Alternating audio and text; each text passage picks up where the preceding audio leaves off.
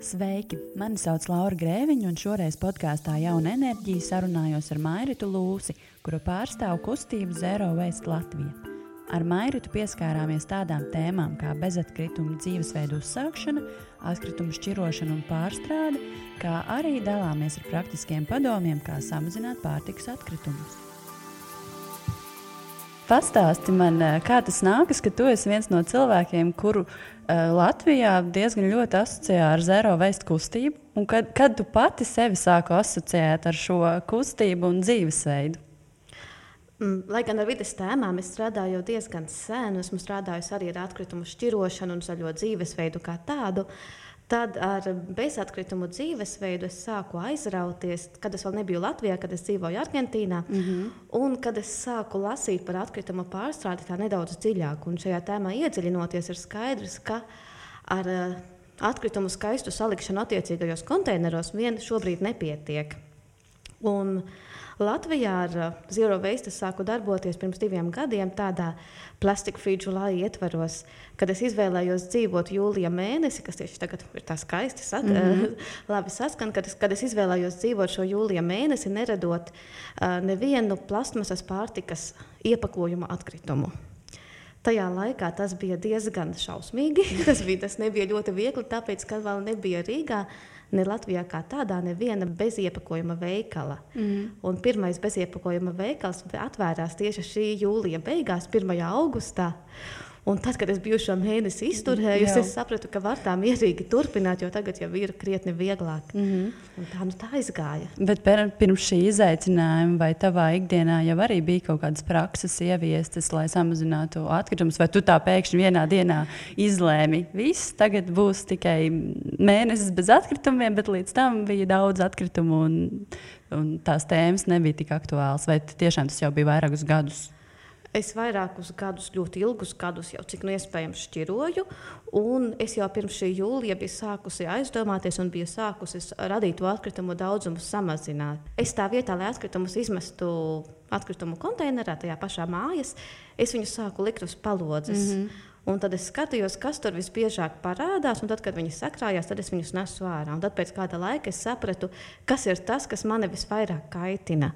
Vai kas tur visbiežāk parādās, vai tie ir makaronu iepakojumi, vai tās ir jogurta kastes, vai olu kastes, kas nu kuram gadās.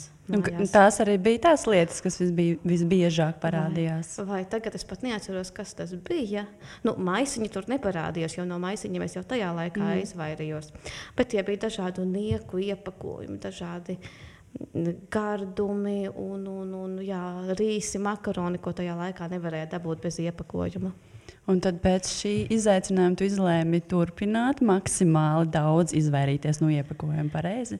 Jā, turpināt maksimāli daudz, bet tajā pašā laikā, kā es esmu pret tādu vides tēmu vienkāršošanu, jo reizēm cilvēkiem gribas izvēlēties tādu vienu tēmu, es tagad būšu vegāns, vai es tagad ēdīšu tikai vietējo produkciju, vai es ēdīšu tikai ekoloģisko produkciju, vai es iepirkšos bez iepakojuma, un aizmirstot, ka visas šīs tēmas tomēr savstarpēji ir saistītas un ka viņas ir tā jālīdzsvaro.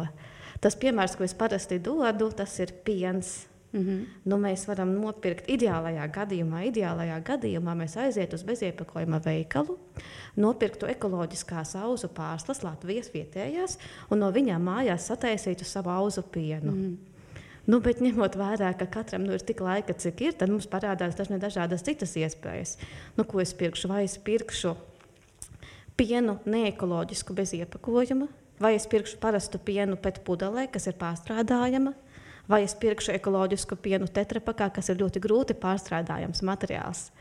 Šajā gadījumā nav pat tādas vienas pareizās atbildes, jo katram būtu jāizvēlās un jāsaprot, kas viņam ir tas svarīgākais. Tādas pareizas atbildes no ciparu viedokļa, viņas ir līdz tādam noteiktam punktam, pēc tam jau mums katram ir jāizsver arī tādas personīgās vērtības. Tātad tu neesi ļoti, ļoti radikāla šajā visā iekšā. Es neteiktu, ka es neesmu radikāla. Varbūt esmu radikālāka nekā tie, kas mēģina vienkārši samazināt savus atkritumus, jo es saku, ka mums ir jāpārskata visa ražošanas sistēma, ne tikai jācenšas dzīvot sava dzīves zaļi. Jā, tad skaties uz sistēmu kopumā, nevis tikai uz vienu cilvēku, kurš kaut ko mēģina darīt, vai ne? Jā, jo reizēm tā atbildības uzvelšana vienam cilvēkam, tā ir tāda nedaudz attaisnošanās un atmazgāšanās, lai cilvēki domātu tikai to, kur lai es tagad nopērku šo produktu bez iepakojuma, nevis lai viņi domātu, kāpēc šis produkts veikalos ir nepārstrādājamā iepakojumā. Tas, protams, tas noteikti un nekādā gadījumā nedod cilvēkiem iemeslu neko nedarīt. Jo arī tā es esmu dzirdējusi, kad es kaut vai ierosinu kādam tik vienkāršu lietu nelikt banānus plasmasas maisiņā veikalā, un tad atbilde ir, bet ja tur Ķīnā un ja tur tie lielie uzņēmumi, tas noteikti nevar būt attaisnojums, lai cilvēki neko nedarītu, bet ir jāsaprot, un tas ir ļoti grūti saprotams, un arī nav tādas skaidras un pareizas atbildes, kurā brīdī beidzas šī cilvēka atbildība un kurā brīdī sākas jau uzņēmumu likumdošanas un valdības atbildība. Arvien vairāk dažādi zīmoli savu produktu pasniedz kā pārstrādājumu vai kā vidē draudzīgu, un cik ļoti es kā patērētājs vispār tam varu ticēt. Es, piemēram, personīgi neesmu ļoti... Es zinu, ka man ir uz ko tiekties. Noteikti vēl daudz veidu, kā es varētu samazināt savus atkritumus. Ir lietas, par ko es domāju, par ko varbūt mazāk. Bet iepakojums ir tas, kam es it kā pievēršu uzmanību. Bet vai es tiešām varu ticēt tam, ka man pasniedz šo produktu, te ir vai nu no pārstrādātiem materiāliem, jau viņš ir uztaisīts, iepakots, vai viņi tālāk pārstrādās, vai tas būs labāk, ja es izvēlēšos šādu, vai man ir labāk izvēlēties bez iepakojuma vispār, vai arī to pašu parasto veco, ko es esmu līdz šim pirkusi?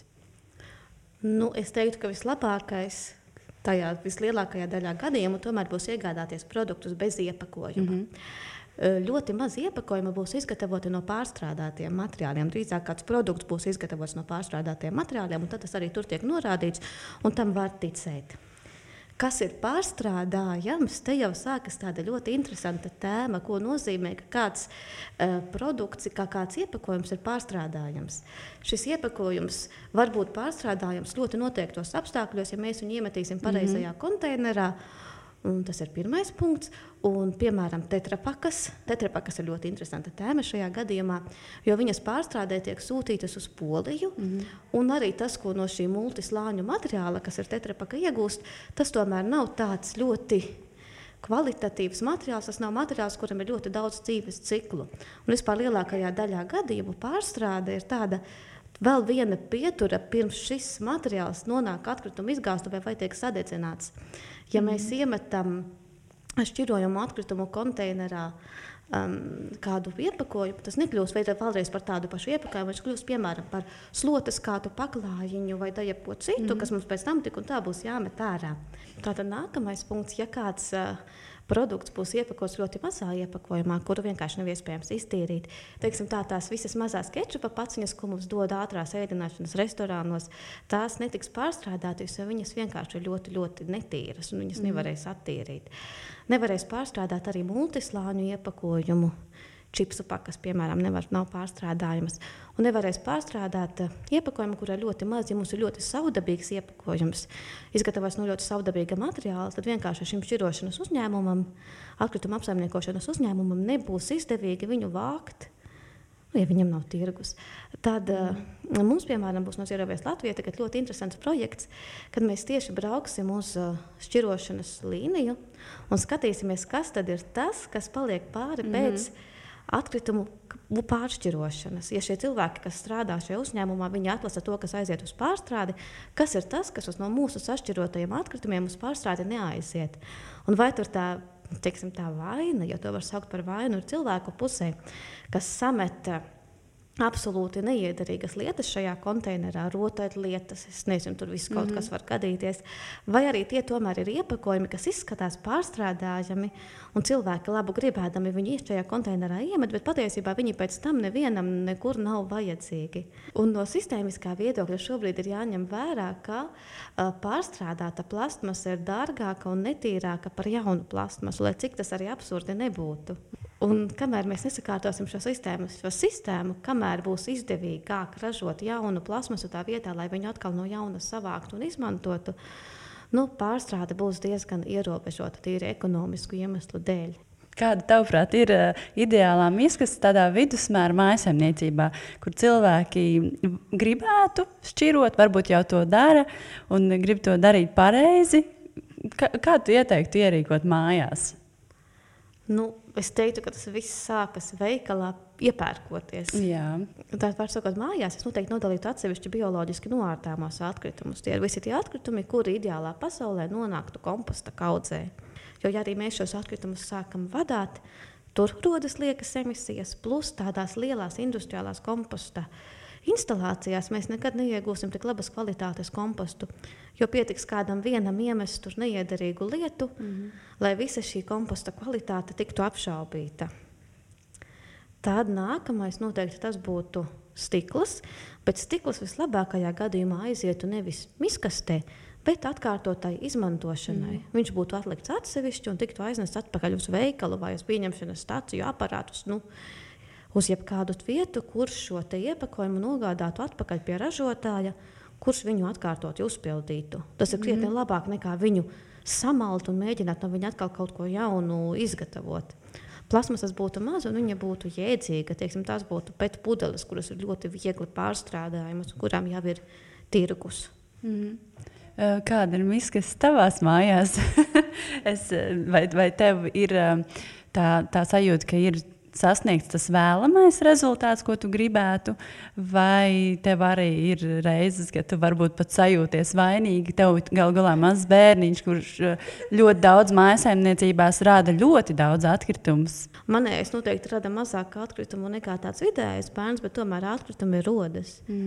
Un, teiksim tā, es atzīšos, es pat jūtos par to vainīga, bet labi, es atzīšos, lai cilvēki nedomās, ka es esmu tik perfekta šajā te visā karantīnas laikā. Es ik pa laikam pasūtīju ēdienu uz mājām ar visiem šausmīgajiem, vienreiz lietojamajiem traukiem. Kā vispār neņemt, varbūt nepārdzīvot tik ļoti, vai tev pašai izdodās tā, labi, šis bija izņēmums un tas nekas, ejam tālāk?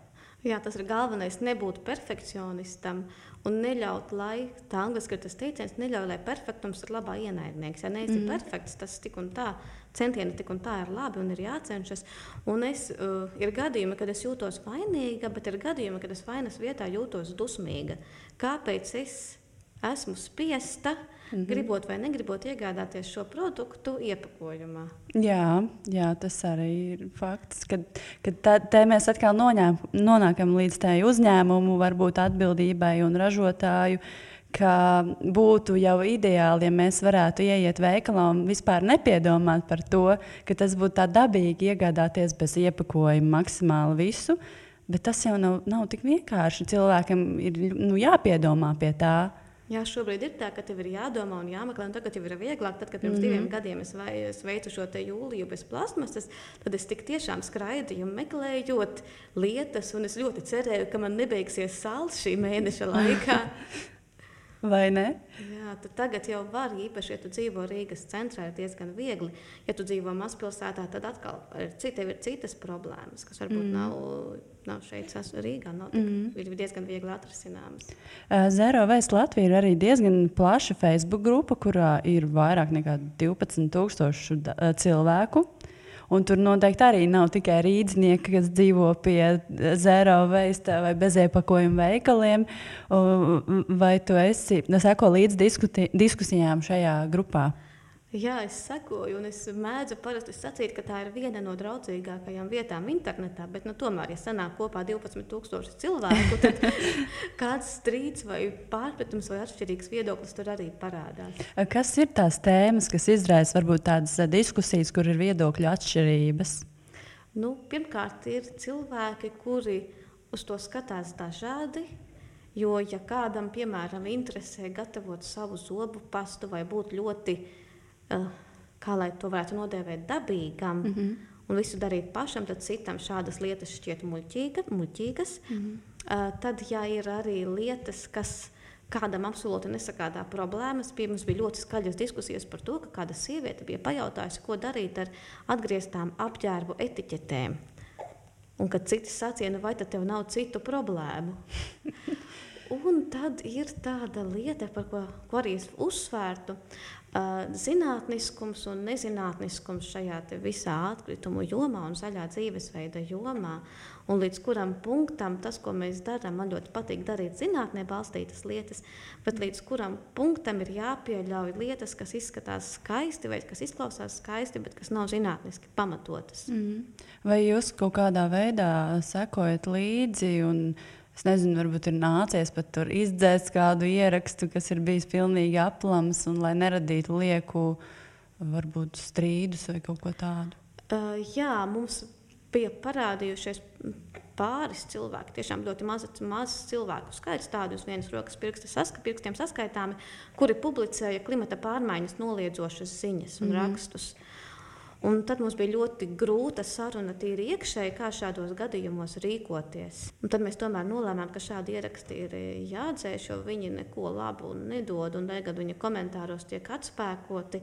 Tomēr pienāk kāds brīdis, ka tev negribas 5 reizes dienā skaidrot vienu un to pašu lietu, kuru tu jau esi izskaidrojis. Tu minēji, ka ir cilvēki, kuri gatavo paši savu zobpastu vai šampūnu vai vēl dažādas lietas ķermeņa kopšanai. Vai tu pati arī mēdz kaut ko pagatavot savai ģimenei? Es vienīgais no tādiem paštaisītiem līdzekļiem, es izmantoju sodu un etiķi mājas tīrīšanai, tas tiešām darbojas, ir vienkārši. Bet tādas lietas kā šampūnus, roku krēmus, tos es iegādājos bez iepakojuma veikalos. Tomēr. Vai tev ir bijis kāds eksperiments un mēģinājums vismaz pagatavot, vai ir bijusi vilšanās produktā attiecīgajā? Jā, es sen mēģināju pagatavot rauku mazgājamo līdzekli, jo to nevarēja dabūt bez iepakojuma. Bet tad pagāja kādas pāris nedēļas, man vīrs sacīja, varbūt tomēr nopērkam. Jo es biju sagatavojis, man šķiet, ar nepareizajām ziepēm viņu, un tur nekas īsti labs nesanāca. Vai es kā cilvēks, nerunāju konkrēti par sevi, bet varbūt jebkuru, kurš klausās un joprojām varbūt nav uzdrīkstējies domāt vairāk par to, kā samazināt savus atkritumus ikdienā, varu droši pieteikties šajā Facebook grupā un nebaidīties uzdot muļķīgus jautājumus, varbūt, kas kādam varētu šķist, jo varbūt ir cilvēki joprojām, kas nav bijuši bez iepakojuma veikalos, un varbūt viņš nezina, kā aiziet, un grib kaut ko pavaicāt šajā grupā. Vai es varu rēķināties, ka būs atbalstoši komentāri, nevis, kā es šito vēl nezinu? Šādos gadījumos komentāri ir ļoti atbalstoši, jo cilvēki ir ļoti saprotoši, ka katrs ir savā punktā, un ka ir cilvēki, kas par to sāk interesēties tikai tagad. Internetā klejo tāds citāts ar domu, ka mums nevajag dažus cilvēkus, kas piekop zero waste dzīvesveidu perfekti, bet vajag vairāk tādus, kas vismaz mēģina darīt kaut ko nepārāk perfekti. Ko tu par to domā? Latvieši, kas pēc savas dabas arī ir tādi kautrīgi un pieticīgi, viņi parasti piebilst, ka es jau neesmu bezatkritumu cilvēks, es esmu mazatkritumu cilvēks, jo tas bezatkritumu izklausās tā ļoti lieli un drosmīgi un augstprātīgi reizēm pat. Jā, tas ir ļoti apbrīnojami, tiešām, kad tiek parādīta tā burciņa, kur sakrāta 3 gadu atkritumi. Teiksim, tur bieži vieti atkritumi tiek novesti aizbīdīti uz citiem ķēdes posmiem. Viņus neradu es, viņus rada kāds pirms manis. Un netiek ņemti vērā, kā es minēju, bieži vien tie citi faktori, ekoloģiskā produkcija, vietējā produkcija un tādā karā. Bet par šo te perfektumu un lielāku cilvēku grupu, kas to dara, es noteikti teiktu, ka jo vairāk cilvēki spērs kaut vai šādus mazus solīšus, jo vairāk šāds dzīvesveids tiks normalizēts un jo vairāk uzņēmumi būs ieinteresēti pielāgoties. Un tas jau tagad ir redzams, kā palielinās beziepakojuma veikalu skaits, kā ražotāji aizvien vairāk un vairāk uzsver, ka viņu produkciju var iegādāties arī bez iepakojuma.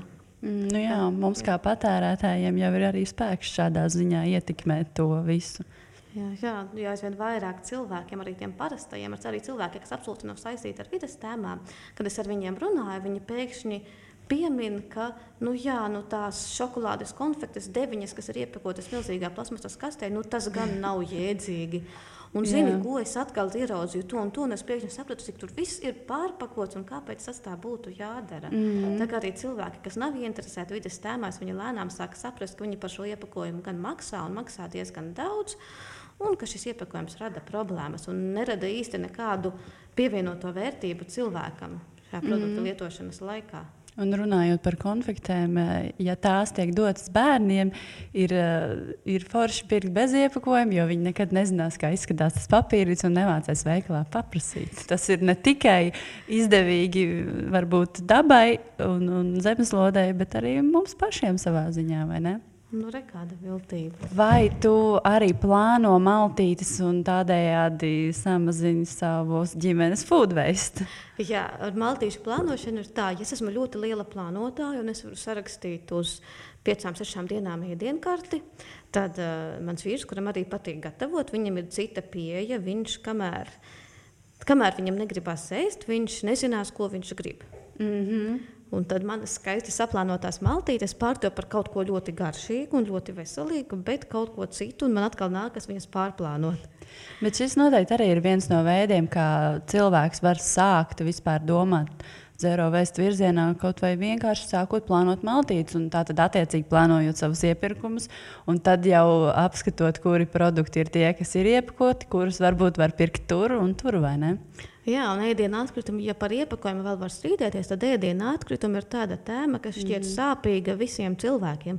Man šķiet, ka nav neviena cilvēka, kurš būtu priecīgs mest ārā ēdienu, un kuru tas neuztrauktu. Visi jūtas nedaudz vainīgi un slikti tajā brīdī, kad nākas izmest miskastē vai nu kaut ko pagatavotu, vai nu kaut ko iegādātu. Ja mēs saprotam, ka tie ir resursi, ka tas ir darbs, kas ir ticis ieguldīts, lai šis ēdiens tiktu radīts, lai viņš tiktu izaudzēts un pagatavots. Maltīšu plānošana ir viens veids.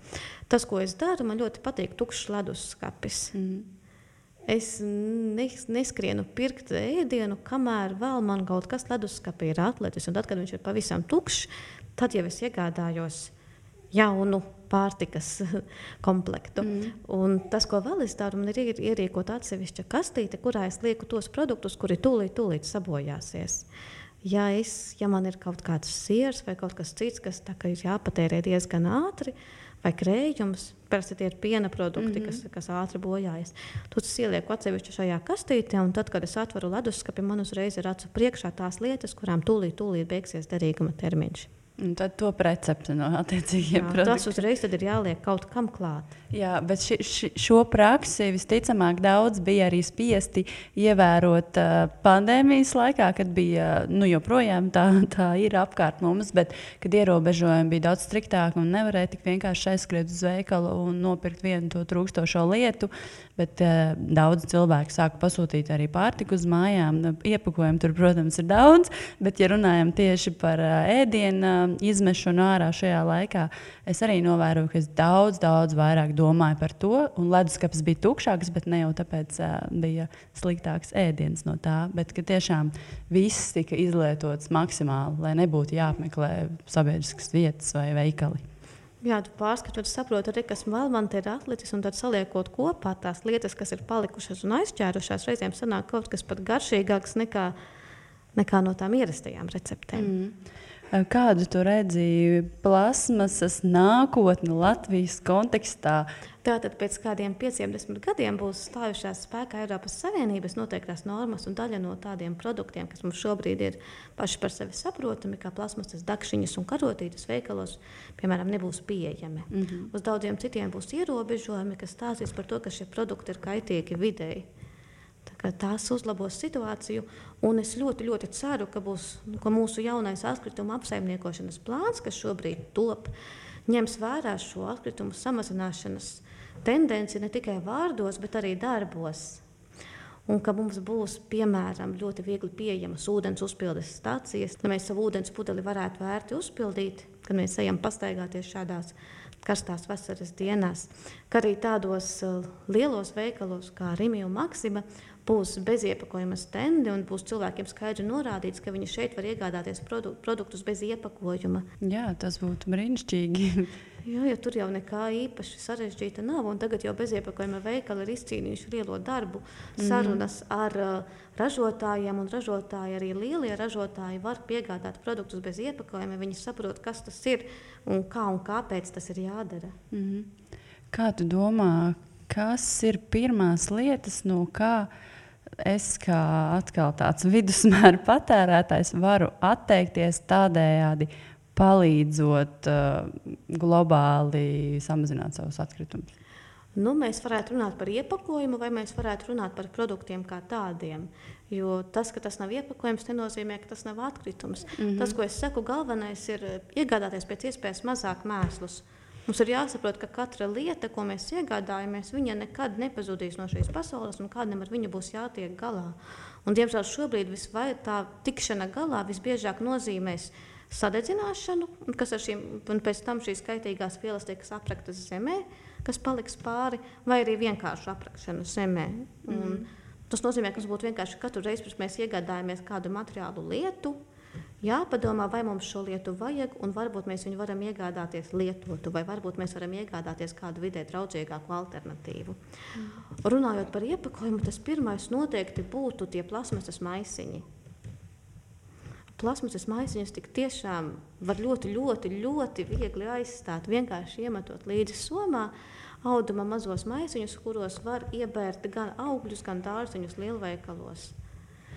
Un kad tie pazudīs no lielveikaliem? Tieši šobrīd viņi netiek plānots viņus aizliegt. Man ļoti gribētos, lai viņi būtu par maksu, kas jau cilvēkiem liktu padomāt divreiz. Nu, ko tu teici? Jā, un arvien vairāk cilvēki jau vismaz tā, spriežot pēc tādiem ikdienišķiem novērojumiem, lieto vismaz auduma maisiņus tos lielos. Pie mazajiem vēl ir daudziem, tas vēl šķiet kaut kas varbūt neparasts, bet tie mazie maisiņi, jā, tie vēl ir. Cilvēki bieži vien pat neiedomājas, ka viņi šī plasmasas maisiņa vietā varētu izmantot auduma maisiņu. Viņam vienkārši šāda doma nav pat ienākusi prātā. Tāpēc skaidri norādīti plakāti par to, ka cilvēki var likt šos produktus auduma maisiņos, būtu ļoti svarīgi. Un kaut vai vēl lietas, ko cilvēki neiedomājas, ir tas, ka tu vari iegādāties ēdienu līdzņemšanai savā iepakojumā. Tie paši visi ir salāti lielveikalu.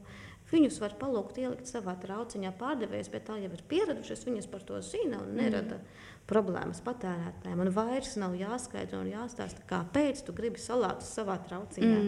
Jo sākumā noteikti arī esi pieredzējusi neizpratnes liels skatiens. Jā, tas bija ļoti interesants periods, jo mēs bijām saņēmuši atbildi no PVD, ka tā nav problēma, ka cilvēki var lūgt ielikt salātus savā trauciņā. Arī lielveikalu vadība bija pateikusi, ka jā, ka viņiem nav problēma, ka viņi ļauj saviem pārdevējiem to darīt. Diemžēl, tad, kad tu nonāci pie pārdevējas ar savu trauciņu, tā pārdevēja, kas tur strādāja, pāris mēnešus vai gadus, bet tu biji viens no pirmajiem, ja ne pats pirmais, kas viņai kaut ko tādu prasīja.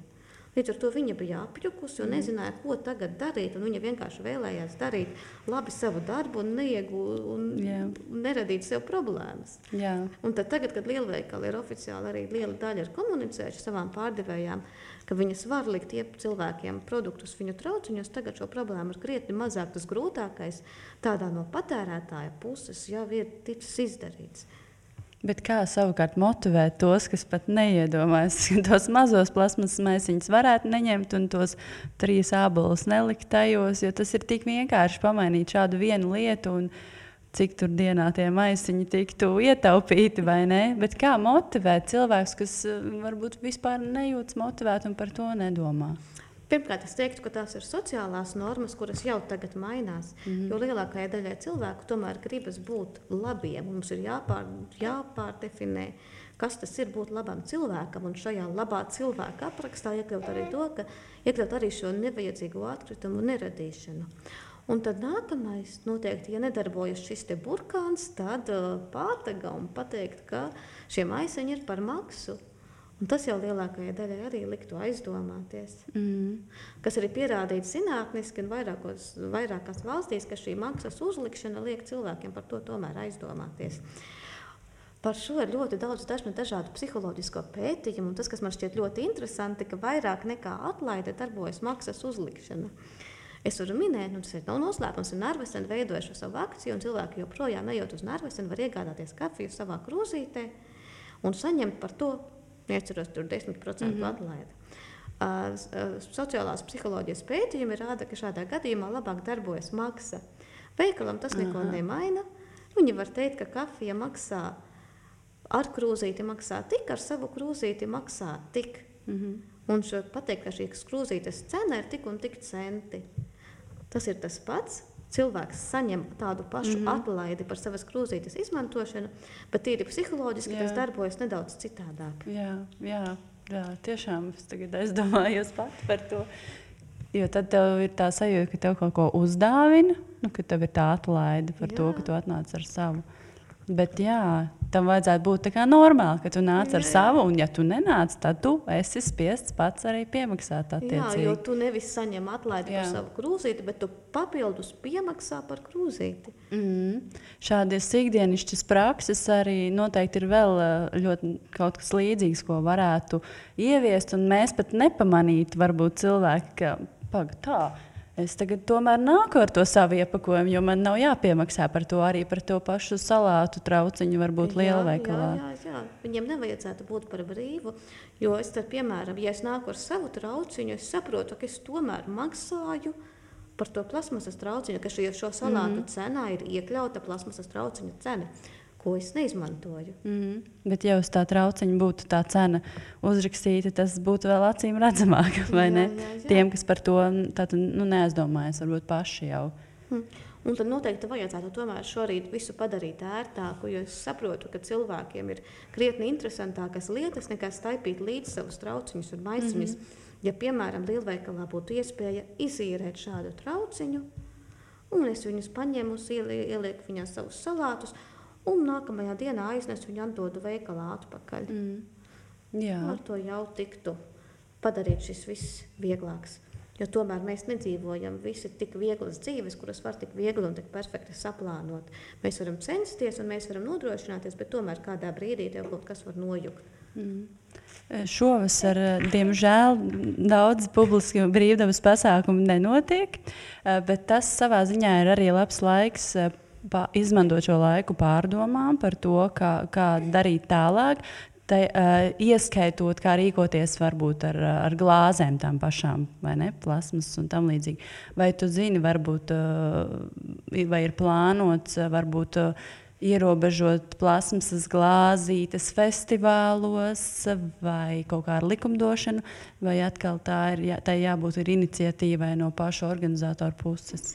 Tā no Eiropas Savienības puses arī ir šī direktīva, ko pārņems Latvija. No nākamā gada veikalos un pasākumos nebūs pieejami plasmasas trauki, nebūs pieejami plasmasas šķievji, dakšiņas, nazīģi, karotītes. Glāzes joprojām būs pieejamas, bet ar uzrakstu, ka tās ir kaitīgas videi. Jo šobrīd glāzēm nav tādas labas alternatīvas no videi draudzīgākiem materiāliem. Kamēr šiem šķīvjiem ir, tur arī rodas gan cits jautājums. Es ļoti ceru, ka tas, kas notiks, nebūs vienkārši materiālu aizstāšana. Ja mēs aizstāsim šos plasmasas šķīvjus viens pret viens ar papīra šķīvjiem, mēs radīsim problēmas, mēs radīsim citas problēmas, mēs radīsim problēmas vairāk šajā ražošanas procesā, kur būs lielākas emisijas un lielāks piesārņojums. Bet mēs tik un tā radīsim problēmas. Cilvēkiem būtu jādomā par vairākreiz lietojumu alternatīvu izmantošanu. Atkal, vai tas ir jādara individam? Es nesāju līdzi, kad es eju uz pasākumiem, es nesāju līdzi savu bļodiņu un savu krūzīti un savu dakšiņu. Es neteikšu, ka tā ir pati ērtākā lieta pasaulē, un es esmu reizēm palikusi bez karstvīna, tāpēc, ka es neesmu ielikusi somā glāzīti. Tāpēc man tomēr gribētos, lai tas vairāk būtu uz šo pasākumu rīkotāju atbildības, lai mums būtu iespēja šos pasākumus ērti izīrēt traukus. Tas jau ir noticis. Latvijā jau ir parādījusies depozīta schēma glāzēm, kas jau diezgan labi darbojas gan Lampā, gan citos festivālos. Un tagad gaidīsim, ka parādīsies kaut kas līdzīgs arī šķīvjiem un ēdabrīkiem. Galu galā pie tā var pierast diezgan ātri, manuprāt. Man šķiet, ka pēc kaut kādiem gadiem mēs skatīsimies atpakaļ un nesapratīsim, kā mēs varējām būt tik bezatbildīgi un izmantot šos vienreiz lietojamos traukus. Ja mēs skatāmies uz pagātni un nesaprotam, kā cilvēki varēja būt tik muļķīgi un domāt, ka sievietes nevar studēt universitātēs. Tad cilvēki skatīsies uz mūsu laiku un domās, kā viņi varēja tā rīkoties. Katru dienu mest ārā tādu daudzumu plasmasas šķīvju un krūzīšu, jo tas tiešām nav saprātīgi. Jā, arī privātajos pasākumos plasmasas trauki joprojām iet uz urā daudziem. Un, ir tik vienkārši uzlikt to šķīvīti, varbūt, kas jau tev ir mājās, bet tajā pat laikā var saprast, jā, cilvēkiem patīk ērtības. Bet es teiktu, par vienreiz lietojamiem šķīvjiem un citām vienreiz lietojamajām lietām mums tomēr būs jāaizmirst. Būs vien jāmazgā viņi. To mēs, manuprāt, vēsturiski esam darījuši ļoti daudz un labi zinām, kā tas ir jādara arī šobrīd. Pastāsti vēl par kādām Zero Waste Latvija šī brīža aktualitātēm. Es dzirdēju kaut ko par komposta kastes pilotprojektu. Jā, mēs šobrīd gatavojamies veidot komposta kastes pilotprojektu. Mums ir novērties, mums organizācijā ir sieviete metinātāja, kas var sagatavot šādu te komposta kasti, pielāgojot to vietējām katram atsevišķām vajadzībām, un mums ir kompostēšanas speciālisti arī. Un, jā, šobrīd problēma ir tāda, ka ir cilvēkiem būs jāsāk vākt diezgan drīz bioloģiski noārdāmie atkritumi atsevišķi. Šobrīd plāns ir viņus sūtīt uz lielajām kompostēšanas iekārtām, kurās tomēr nevar iegūt labas kvalitātes kompostu un uz kurām šie atkritumi ir jāvadā. Turklāt bioloģiski noārdāmie atkritumi, aiz šī sarežģītā vārda slēpjas visi mūsu virtuves ēdamo produktu atkritumi. Viņi sāk spakot diezgan ātri, un viņiem pēc likumdošanas viņi ir jāsavāc diezgan bieži. Tas nozīmē ļoti daudzas mašīnas, kas braukā šurpu turpu, un kas arī ir dārgi. Ja mēs vēlamies rīkot jau piemērs kompostu, viss ir kārtībā, un nevienam pret to nav iebildumu. Bet, ja es kā uzņēmums, kā skola, kā jebkura iestāde gribu atvērt tādu kolektīvo komposta kasti un sacīt, saviem klientiem, saviem darbiniekiem, nesiet šurp savus atkritumus kompostēšanai, te sākas problēmas, jo tas, ko mēs esam sapratuši, nepastāv nekāds regulējums. Ne no vides ministrijas puses, ne no PVD puses ir tāds tukšums legālais, kas no vienas puses ir forši, mēs it kā varam darīt jebko, ko vēlamies un izvēlēties labāko iespējamo veidu. No otras puses mums nav šīs drošības, un mēs nevaram teikt, ka mēs darām šīs lietas pareizi un ka mēs viņas darām saskaņā ar šādiem un tādiem noteikumiem. Tā ka mēs vēlamies izveidot šādu pirmo kolektīvo komposta kasti vienā bērnu dārzā, un tad mums balstoties uz to jau runāt ar vides ministriju un citām iestādēm un piedāvāt viņiem šādus pamatus likumdošanas un noteikumu izstrādēji. Man arī mājās ir komposts, un tiešām man prieks par to, un tas galīgi nav sarežģīti. Tas nav sarežģīti, bet es arī saprotu uzņēmumu vadītājus un skolu direktorus. Tur, protams, ir daudz vairāk arī atkritumu nekā vienā mājsaimniecībā, tas ir skaidrs, jā. Bet cerams, ka tā nākotnē, galvenais jau, lai ir progress kaut kāds, ik pa solītim, un tad varbūt kādreiz mēs nonāksim līdz tādai brīnišķīgai Zero Waste pasaulē. Jā, un tad vēl viens projekts, kas mums ir projekts, par kuru es arī drīzumā runāšu mēdījos. Tā mēs analizēsim ftalātus un fenolus sabiedrībā pazīstamu cilvēku urīnā. Ftalāti un fenoli ir šīs vielas, kas ir plasmasas iepakojumā un kas no šī iepakojuma nokļūst mūsu ēdienā. Te es vienmēr vēlos iepauzēt un tad saprast, kā lai par šīm tēmām runāt tā, lai es neizklausītos pēc paranoiķes un tādas, kas baidās no 5G un no zinātnes. Tas, ka šīs vielas produktos iepakojumā ir, tas vienkārši ir fakts. Viņas tur tiek pievienotas dažādu iemeslu dēļ, lai šo iepakojumu padarītu caurspīdīgāku, izturīgāku, dažādu iemeslu dēļ. Un viņas arī no šī iepakojuma īpaši karstuma vai skābuma vai taukainuma iespaidā nokļūst ēdienā. Eiropas Savienība ir noteikusi līmeņus, cik no šīm vielām var nokļūt ēdienā, un parasti nokļūst zem šī līmeņa.